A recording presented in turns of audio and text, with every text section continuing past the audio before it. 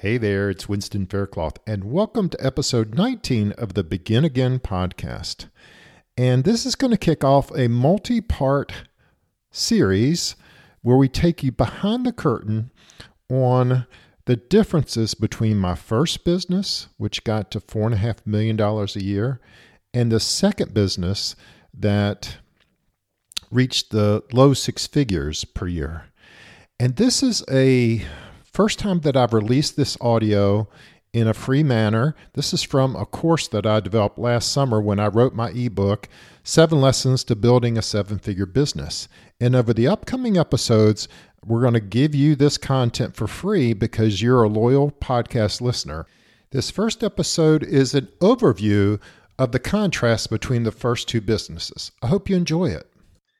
I'm presenting this to you because I want to help you flatten your learning curve and to learn from the lessons that I've had in starting, growing, and scaling 2 businesses over the last 2 decades that I've been personally involved in.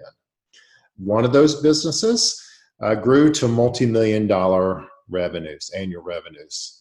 And the other business got to low six-figure, multi-six-figure businesses.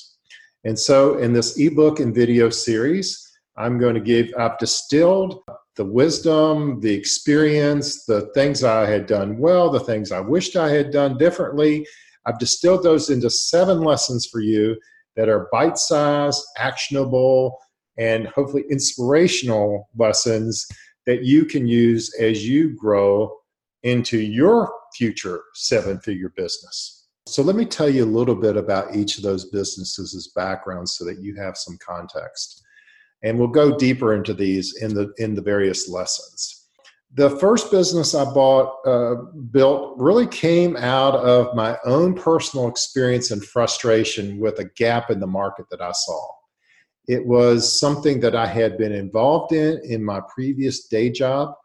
And I had gotten to be really proficient about thinking about this as a gap in the marketplace. As a consumer, it's like, why hasn't someone solved this problem? I'm crying out for more capability in my technology group in the division I was responsible for. I needed to be able to do the things that bigger, more resourced organizations could do, but I had to do it within the budget constraints that I had in my organization. And I was crying out for, why hasn't anyone solved this problem? Whenever you get that kind of feeling, you see something that's so obvious to you as a market need, or conversely, people come to you with the same market need over and over, that is an indication that you may be onto something that could be extremely valuable to the community that you want to serve. And in the case of the multi-million-dollar business, this idea that turned into a multi-million-dollar business, it started with that deep, deep need. I ended up being, in a lot of ways, the ideal customer for this business. I had been in an industry for 18 years. I had deep relationships in the industry, but this really puzzled me and concerned me why no one was really addressing this need. Over the course of these lessons, I'm going to talk about how that idea turned into something that we cast a vision for. We ended up a pivotal part of the journey towards a multi-million-dollar business was when we enrolled a set of early adopters who prepaid and pre-funded the design and building of this solution. They pre-committed money and resources so that we could build a solution tailor-made to that group of early adopters. That early adopter group became our best referrals. They became our best ambassadors to the program later on.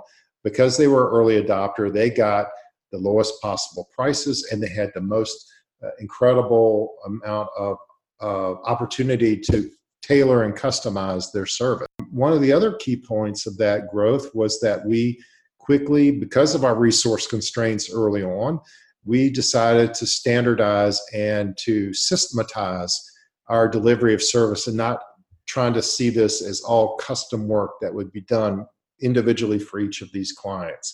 We saw this as an opportunity to really drive additional value and having standardized processes so that way we could transfer the knowledge and experience across multiple of our clients who were using the service in a very similar way. And that was an extra benefit from doing that. In these 7 lessons, we also talk about the mistake I made in terms of how I hired and when I hired and who I hired. And so as you grow from a solopreneur, where you are the stranglehold on your business, how, when, and who you hire are critical for your scaling of your business going forward. So many of the lessons address that as well.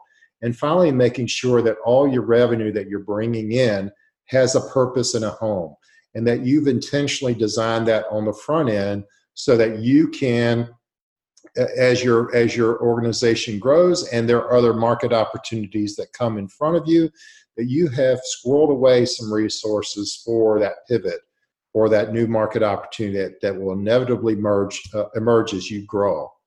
So these lessons are distilled from my years of experience in growing that initial business from an idea to $4.5 million a year at our peak, where we were serving 20% of our target market. We had team members in 10 different states. And it was one of the most rewarding seasons of my career to be from inception to that kind of peak state experience. And then in my second business, unfortunately, I didn't have this blueprint.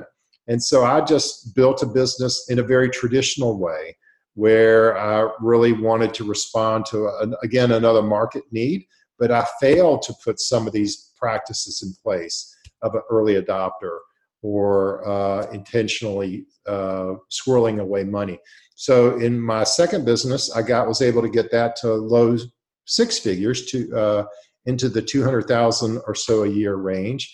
But it never did scale. It never did grow, never had the same kind of traction as the first business. So this story, this lesson, these 7 lessons are a contrast between one business and the other. What I did right in one business and what I didn't do so well in the second business. And my gift to you, my desire for you as a future 7-figure CEO is that you take hold of these lessons, that you apply these lessons, and that you maybe even take the opportunity to go deeper with me in applying these lessons to your individual need. So that wraps up our overview podcast in terms of the 7 lessons from building a 7-figure business. So what's your inspirational takeaway today? Can you draw a contrast between your previous efforts to start or grow your business? And if you've never started your own business, let's dig into why not. Let's spend a few moments to see what lessons you can draw out from these contrasts or experiences in your life. And next time we'll talk about lesson number 1, how to solve a big problem you understand.